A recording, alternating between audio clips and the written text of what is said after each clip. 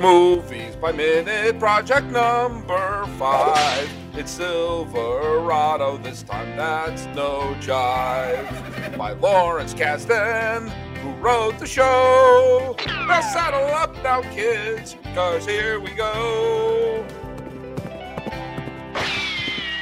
Howdy, and welcome back, prospectors, to another episode of the Silverado Minute Podcast. Each week, Movie by Minute's hosts examine the 1985 Lawrence Kasdan directed Western Silverado, 1 minute of screen time per episode.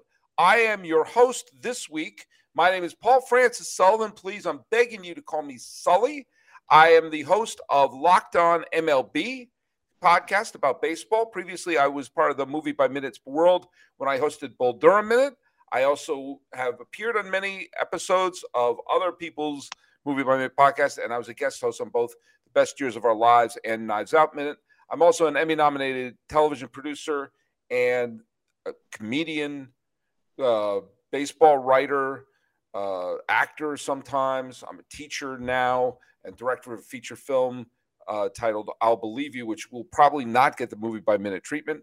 But my guest today was one of the editors of that movie, and someone who I, like my previous guest, brother Scott Michael Pomerink, I've known since high school, but is not part of a religious order. He is part of the Order of Editors. It's my dear friend Greg Lee. How you doing, buddy? Good. How you doing, Paulie?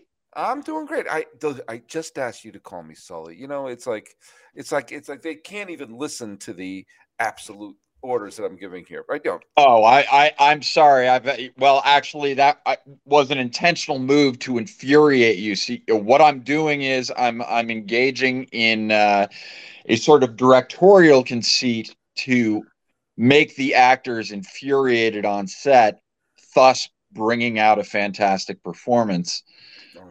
Oh, look at how good my acting is. Yeah. Well, let me just break down this.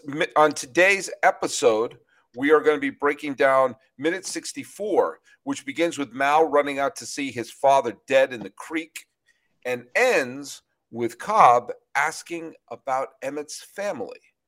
Now, Silverado, we've been talking about it. Now, obviously, we're now more than 60 episodes into this podcast. This is my fourth episode that I'm doing for the series here. I had mentioned in my first episode that I saw this in the theaters in Lexington, Massachusetts in 1985. And what drew me to this movie, other than the fact that my family went to see virtually every movie, was that I knew that it was written by the guy, it was directed and written by the guy who wrote the screenplays for Empire, Jedi, and Raiders. And it featured John Cleese, even if it's brief enough. So it sort of was a Venn diagram of everything I loved as a 13-year-old. Now, you and I are the same age. We went to high school together. Did you see this in the movie theater? I did, and I saw it as a result of I was a fanatic of Siskel and Ebert, and I saw their review of it on their TV show, and they were over the moon about it. And I am not a Western guy. I grew up watching Westerns with my dad, and I enjoyed that process, but it's so ingrained in me that it's, the sort of, pulpy style that we would not necessarily watch because we didn't have a VHS player. So we would just watch whatever was on TV, and quite often the quality of those Westerns were not John Ford level. No. There was a lot of, as I said in a previous episode, there was a lot of lousy Westerns because it was really cheap to make them. You build one Western town, and then you go up to that area just north of LA where they also shot the Gorn scene in Star Trek. Right. Have a horse run around it a couple of times. All of a sudden, it's the Wild West. I mean, it's one of the reasons why so many of them were made is that you could just recycle sets and costumes and everything like that.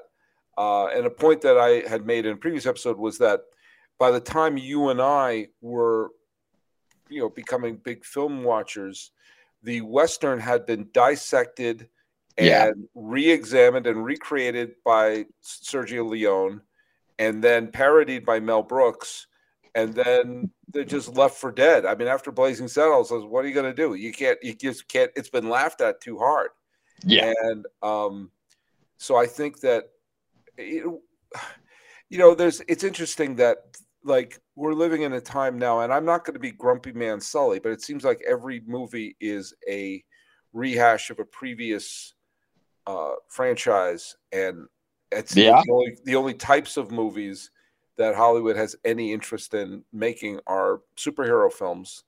And well, I mean, you and I have both been professional writers, and I was a professional screenwriter for about probably 7 years, 6-7 years, paid for 6-7 years. Before that, had been writing with your good friend Grant Kaloff, who may or may not be on this podcast as well.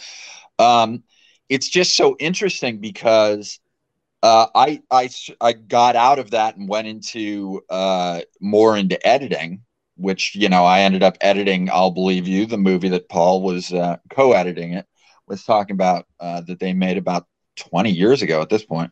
Okay. It's true. Yeah. We shot the bulk of it in 2003. So yeah. Yeah, exactly. But, I was talking with Grant the other day and marveling about how there is no spec script market anymore. Back when we were doing it, you would come up with an idea, write it, try to write it as well as you could, and then go out and sell it to the studios. When I was doing it, there were probably, among comedies, there were probably about 40 scripts sold every year. Last year, I believe there were 3. Yeah. So Hollywood truly they're not even in the game. They're not even really looking for original material. It's just that's not the business model anymore. And do you think those writers are going into the streaming world? And for sure. Yeah. 100%. I mean, they still exist. It's just, it's a different, I said before that when I was in film school in the early 90s, everyone was trying to be Scorsese or Spike Lee or Jim Jarmusch or the Coen brothers, or eventually then later Tarantino. And now everyone wants to be Vince Gilligan, and they want to be showrunners. The idea is not, I'm going to write the great American screenplay. It's going to write the great American pilot. And, and it's really too bad, because as much as everybody loves streaming, and I love streaming, there is no question that even in the best shows in streaming, there's a lot of filler, because they have to stretch this thing out, and they can't burn story, as they call it in TV. They can't get too dramatic in any one episode, because they have to keep the options open for future episodes. Whereas in feature film, the great thing is that it's usually, unless you're talking, ironically, Empire Strikes Back, Lawrence Kasdan, but usually the story is over by the time the movie is over. And that type of succinct storytelling that, Silverado excels at, and it's just not around anymore. One of the reasons I brought that up is that I keep wanting, because when I first met you, I was just drooling for the concept of a Batman film to be made. All right. And now I'm drooling for the concept of a film without Batman being made. And we've had how many Jokers in the last? Oh God! Between Heath Ledger doesn't seem that long ago, and we've gone through Jared Leto, Joaquin Phoenix, and now there's going to be a new one. Yeah, and it's like, make us miss you a little bit, and then there may be enthusiasm, and that brings us full circle back to Silverado, in that the idea of making carefully making a Western like this was kind of novel in 1985. Now there was the irony that this film was actually outgrossed by Pale Rider, the Clint Eastwood film. Right. So there were 2 Westerns this year, and everything was blown out of the water by Back to the Future in the summer of 1985. So this film was actually not that big of a box office hit. Right. And I think most people, the reason I asked, most people saw it on VHS. Well, do you happen to remember what movie theater you saw it in? And the UA6 in Redwood City. That's where I saw. That's where Scott Pomrake and I saw Indiana Jones and the Last Crusade on opening weekend. Oh, nice. Yeah. Yep. Yeah, it was it's funny that you get wistful over a movie theater that at the end of the day was just a chain movie theater. But if we went back there now, it's probably. I was thinking of like a lot. I saw this in the Lexington movie theater in Lexington, Massachusetts, and the Sac Cinema in Lexington. And and that's also where I saw Amadeus. I saw a couple other really big movies in the '80s. And I'm wistful thinking about that. I bet if I Marty McFly back to there, I bet it was a dump. That was a total dump. A total dump. I bet the seats were lousy. I bet there was crap. Oh, the screen was dim. I mean, it was the UA6, so it was one of the first, like multi-theater things. And basically each of the theaters sat about, 60 people. Mm-hmm. They were clearly had been a bigger theater and they just cleaved it in half. Oh, yeah. Oh, my God. Or thirds. I remember that New York City was so guilty of that. Of like, there used to be like, this was a place where you probably saw like, the premiere of A Place in the Sun, and now right.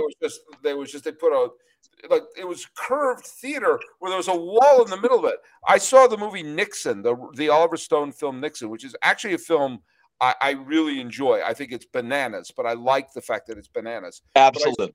I saw it in theater in New York, and it was a curved movie palace.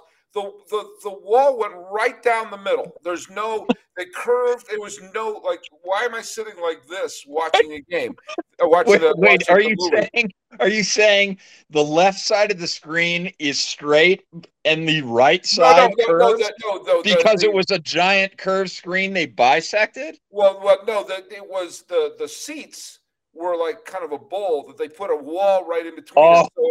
And like a curve, like a parentheses there. And then they just put up like a white sheet. And then there's soda stains on the, right. That's like when I went, the one and only time I went to see a baseball game at the Big A in Anaheim, and I found my seat out in the outfield. And if I was to sit straight in my seat, I was looking out over the center field fence. Yeah. The entire game, I had to twist in my seat to look at home plate. Oh. So yes, those movie theaters where it was basically the mid '80s. Mm-hmm. They had decided to make movie theaters corporate and to get as many screens as possible. And all of a sudden, everything was a 12, a 6, or whatever, The place that we used to go to all the time in the suburbs of Boston was called Shoppers World in Framingham, where they had a 6 theater. That's where I saw Temple of Doom there. I saw Jedi for the first time in Chestnut Hill, but then that was a period of time when birthday parties meant going to the movies. Yeah, that was one way you would see Return of the Jedi or like E.T. I remember my 12th birthday was Ghostbusters. Yeah, and that's how you wind up seeing. How did I see that 5 times in the movie theater? Right. And it's because you went to a bunch of birthday parties. And it was like, as a young kid, I remember Superman the movie and The Black Hole and The Black Stallion were big birthday party movies. Yeah. By the way, The Black Hole is a birthday party film. I was 7 when I saw it. It ends with a spaceship going through a black hole and images of heaven and hell. It was a different time. I don't even remember. I saw that in movie theaters, and I don't remember the end of it. I hated it so much because it was such an obvious Star Wars ripoff. That's why I liked it, because it was such a Star Wars ripoff. But yeah, so when you saw it in the movie theater, back to Silverado, this is what we're talking about. I saw it with my dear departed dad was like I said, we would watch Westerns on our black and white television because we not only didn't have a VHS, I didn't know Star Trek, the original Star Trek, was shot in color until I went to college. Somebody had it on a color television. So we would watch westerns on the black and white TV, and it was fun to see them with my dad, but they were of varying levels of quality. So I wasn't a huge western guy. But when we saw the review for Silverado together, I knew that was a movie my dad would instantly jump up and go see because it's a western, Yeah. and this is right in his wheelhouse. And so all of us, my sister, brother, mom, dad, and I, Good old went to the Nancy UA. Lee. Good old Nancy Lee. Yeah, we went to the UA6 dumpy little chain theater, as we were talking, and my dad loved it like you would expect that he would have loved it. And that experience, the fact that he loved it so much, also, I'm sure, helped me love the movie as well, because the movie itself is great, but also, it was a real family experience. And I was a teenager and starting to drift away from my dad. So I think this was a moment that we could sort of get together and really love. And we all loved all the actors in it. I mean, it's just a murderer's row of great actors, and yeah, just a great time. Yeah, I mean, those who listen, I talked about my experience seeing it with my family that day. I had a hard time following some of the story because it's a very dense story. Yeah. Then we wound up taping it off of like Cinemax or Movie Channel or whatever, and then watching it on tape. Then I was like, oh, okay, that's what's because there's a lot of times when I talk about, there's still a couple of things I haven't figured out exactly. Yeah. But then you have the great scenes like the John Cleese sequence is amazing. Oh. The Stampede sequence is incredible. And it was also, and again, I'm trying not to repeat myself here, but it's where I was in early on Kevin Costner, and he steals the movie in my opinion, and I wish. Go ahead. No, say what you were going to say. I think this, and this may sound funny, but this is one of my favorite performances by him. Ever. It is really his least wooden performance he's ever. I mean, it's a very rubbery, big comedic performance, and he really comes across like an actor in it because he really inhabits that role. Sometimes I love Kevin Costner, but he is in many ways the sort of classical leading actor type where he plays an archetype, and he usually plays that in every movie he's in or some variation thereof. This is one time he was just completely out of the box, and it was his first big role. So it's really fun to watch now. I was listening to the episodes where the Indiana Jones Minute Boys were on, and they were both talking about they wish they saw more of this Kevin Costner. Like, this is he was capable of this and being very over the top and a little silly. And he was my favorite character in the movie. I thought he was funny. I mean, I think he looks amazing on film, but he also has a playfulness and a silliness to him that when he decided to become Gary Cooper, just think about, like, he would have probably played the Kevin Kline part later. Yes. And he would have been fine. Right. But like seeing this, and of course we're bringing up another film that, I did the movie by minute for Bull Durham, which is a film I adore. It's my favorite baseball film. And we got to see goofy Tim Robbins in that film. Before he was Shawshank Redemption and The Player and Mystic River, all these films where he's Arlington Road, Jacob's Ladder, all these films where he's a wonderfully intense, dramatic actor. We get to see silly Tim Robbins. I may have pointed this out to you when you were a guest on Bull Durham Minute, but in 2003, Tim Robbins won the Oscar for Mystic River for Best Supporting Actor, and that same year, Sean Penn won Best Actor for the same movie. And I'm thinking Spicoli and Nuke LaLoosh. Oh my God, you're right. You know, we didn't get Who'd have thunk? We have that we know what Sean Penn is capable of in comedy. We know that Kevin Costner is capable of this in playing a comedic role.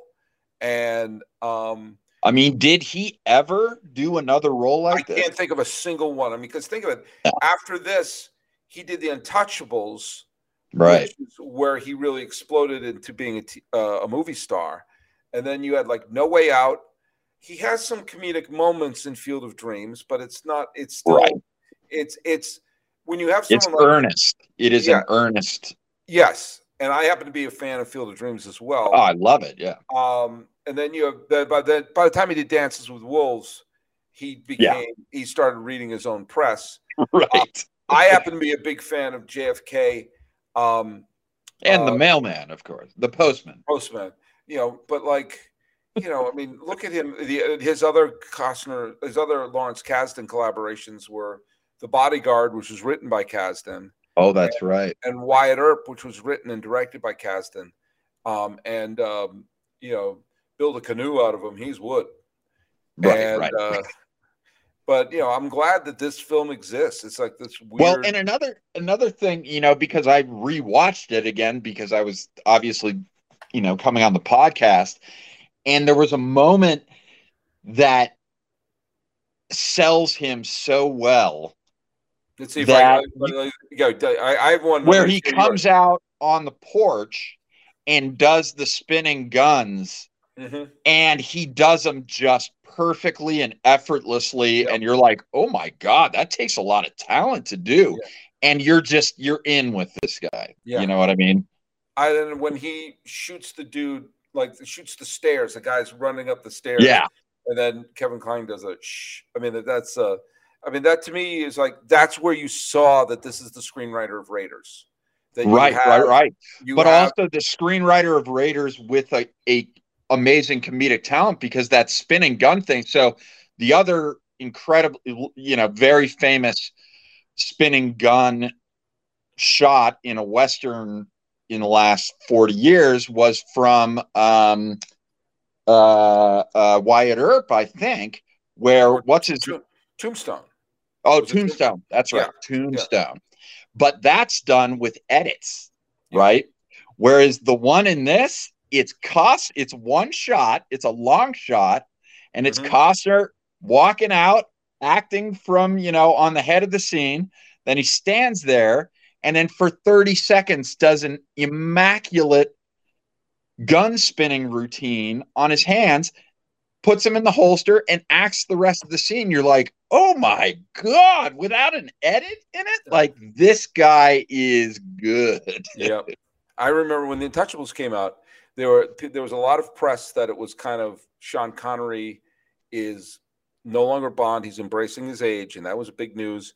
And De Niro was going to play Capone. That was big news. And the two things that got me more excited about it was that the dude from Silverado is the star. Oh, that's right. And also Charles Martin Smith. I was a huge American Graffiti fan, and so it's got Jake from Silverado and the Toad from American Graffiti. And so I like to call Charles Martin Smith from 50/50. There you go. Well, we're not here to bury Charles Martin Smith. We're here to talk about specifically minute 64. So let's get to that. We see the tail end of Danny Glover as Mal running out to see his father. I'm going to bring up an unusual film, the film you may not be expecting to bring up for this particular shot. But I'm going to bring up the Richard Donner Superman for this particular shot, because when Jonathan Kent dies, who was later woodenly played by Kevin Costner in one of the dreadful Zack Snyder films. Although he got a lot of good press for that performance, but yeah, I thought. But when Jonathan Kent is wonderfully played by Glenn Ford in the Richard Donner version. When he dies, and he sees he's having the heart attack, and then he tumbles. He tumbles to a wide shot. Yeah, you don't see like Glenn Ford, wriggling on the ground, And then when young teenage Clark, played by Jeff East, and Phyllis Thaxter as Martha, see him and they run out, it stays on a very wide shot, and they run out and you see they're trying to revive him. And I remember that being my favorite shot when I was a kid watching Superman. That death, the way that was shot, hit me so hard. Mm-hmm. And I remember thinking, like, as a kid, I didn't know what camera angles were or anything, but I was like, what was it about the way they did that that was so amazing? And it's on a master. It's not on a. And in this one where Ezra is like I mentioned in the previous minute that he's given the dignity of not seeing him get shot and then kind of float down the river or float down the stream. And but that also allows Danny Glover's character to kind of try to figure out what's happening. Like what popped into my head was Luke Skywalker finding his parents in long shot burning. His aunt and uncle. His aunt and uncle. Burning in a long shot. You never get closer than that. Right. And then this is really that sort of long shot. You see his body hung up on trees, and it's grotesque. Kind of reminiscent of when they find Ronnie Cox's body in Deliverance. Yeah. When his arm is sort of snapped around his right. But they've given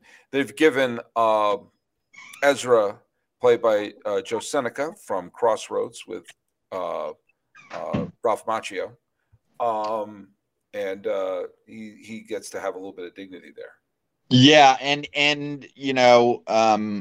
as we're both editors and we were talking about editing, it is also great that they didn't cut into a close once Danny Glover gets out to his father.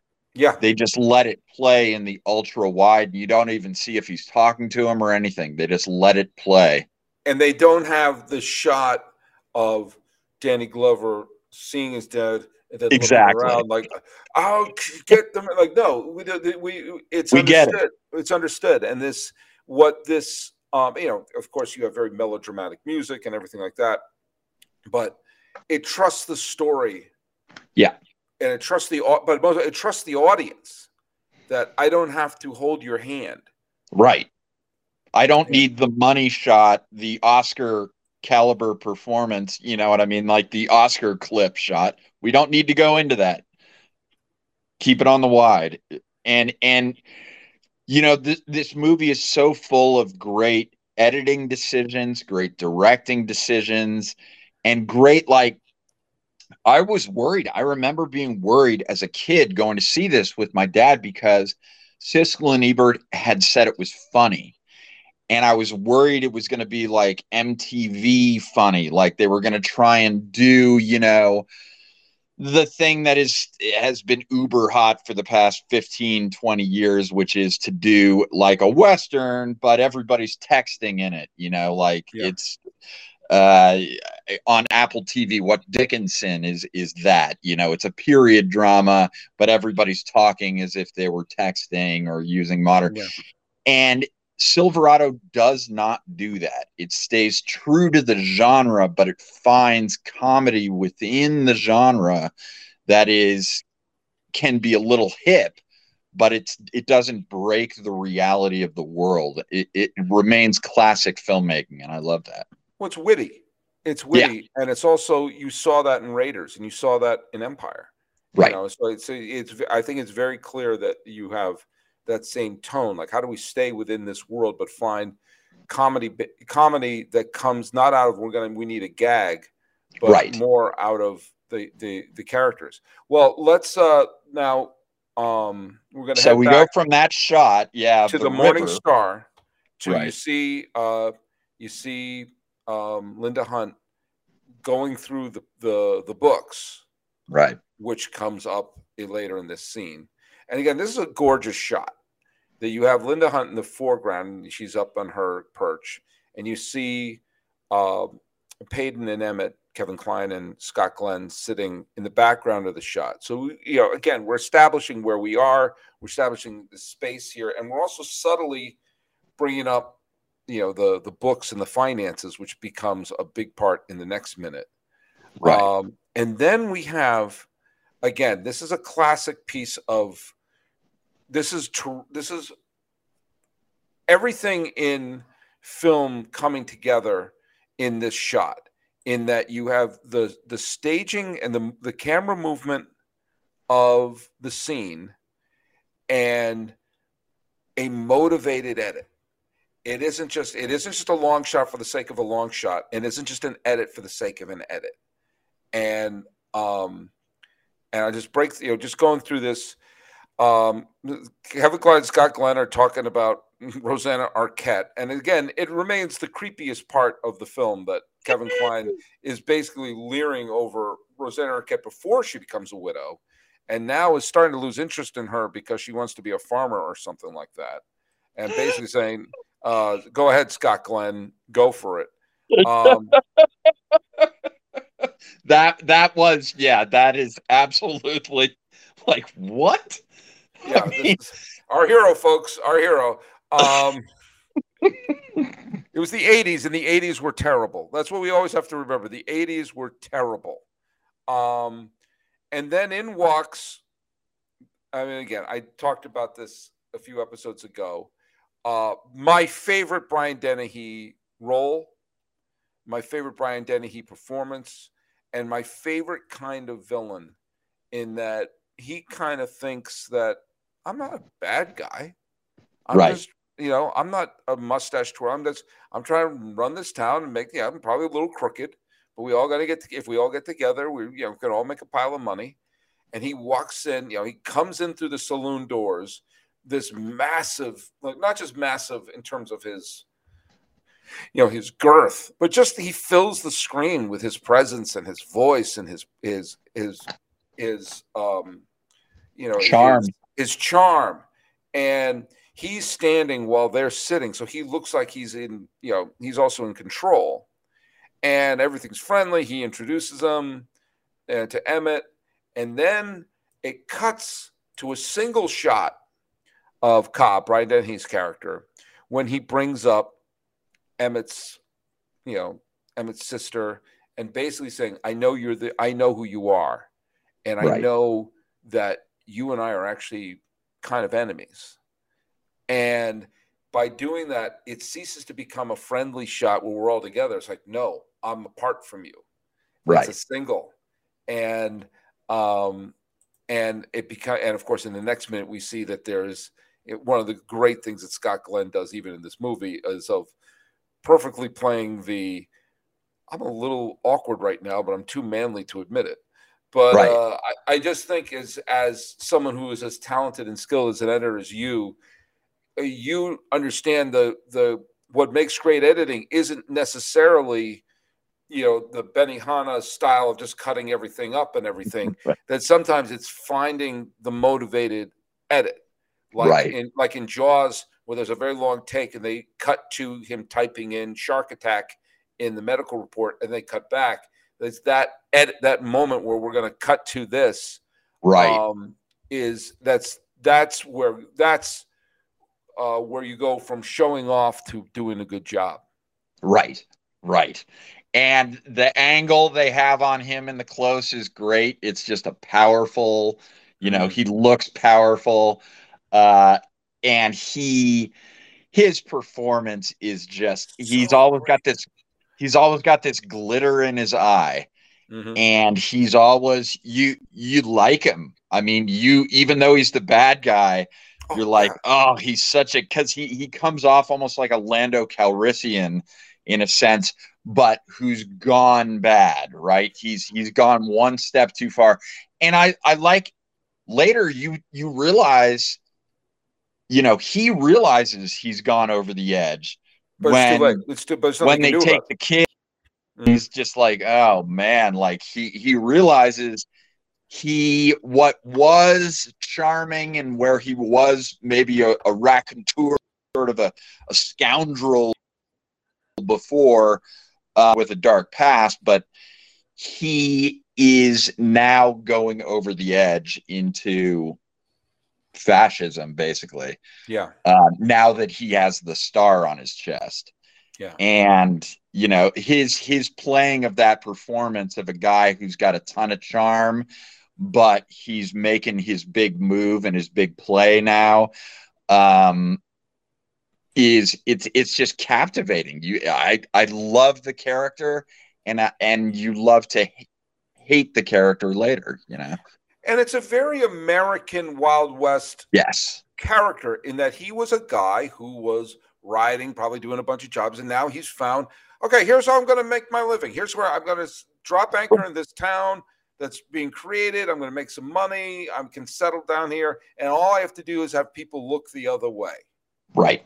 And that he is a rogue, and he is just filled with just charm and energy, and you know, even in some of the later scenes when he's trying to convince, you know, obviously is the very brutal scene where they beat up Mal, Danny Glover's character.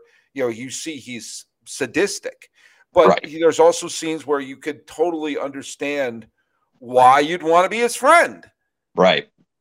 And I mean, and it's a sign of just, this was peak Dennehy, by the way. Yeah, yeah. And he knows it. Like, you can tell he knows he's killing it. and like you say, like, that you understand why Kevin Kline, you know, Kevin Kline's character, you know, always sort of has that glint in his eye when Dennehy's around, because you can tell they get along, you know, they've got this sort of puckish sense of humor together, and then he just goes bad and goes the wrong direction. Yeah, and they also, I mean, it's not in this minute, but it is a wonderful moment that it's like that Scott Glenn's character does, he knows that he's an antagonistic person to him. Right. And he wasn't there for the fun, charming parts of his life. And we see what happens, and we're going to see in the next minute, which we're going to get to just shortly. So he only sees the bad side. And then he has that great moment. He says, "You used to ride with that guy?"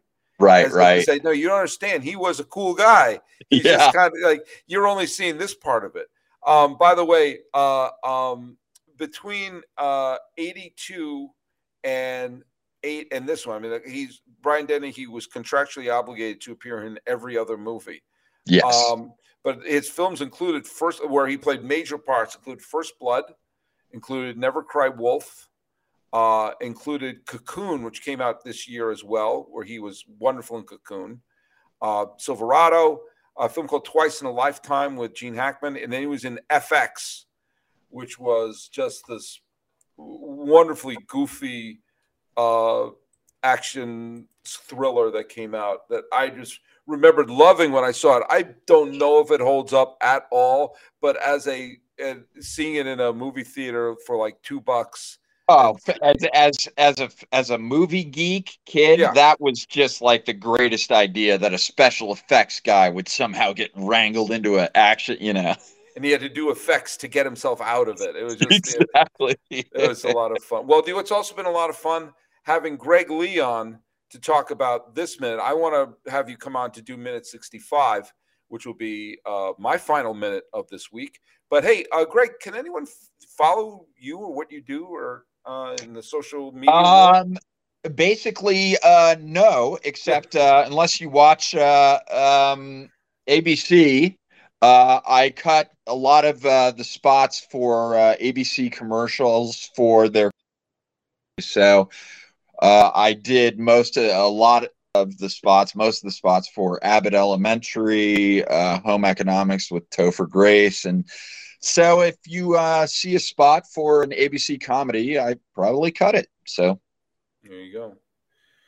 Well, look at, and for me, follow me at Sully Baseball on Twitter, Sully Baseball Podcast on Instagram, and check out Locked On MLB, which is the podcast that I host. And also, if you want to listen to the old Bull Durham Minute podcast, Greg Lee was on there when we solved the Thurman Munson dilemma during the end credits. By the way, if you're liking this show, why don't you check out the Midnight Star Silverado Minute Listener Saloon? That's on Facebook. Follow us on Twitter at Silverado MXM. And you can also, you've discovered the podcast because you're hearing my voice right now. But we're available on Apple Podcasts, Spotify, Google Play, or at the main site, SilveradoMinute.com. And if you enjoy this type of podcast, there are hundreds of other movies, not just Bull Durham, but many, many other movies are Movie by Minute podcast available at moviesbyminute.com, and check those out. And check us out as we're going to come back tomorrow for minute 65 at the Silverado Minute. Yeehaw! Give us a yeehaw.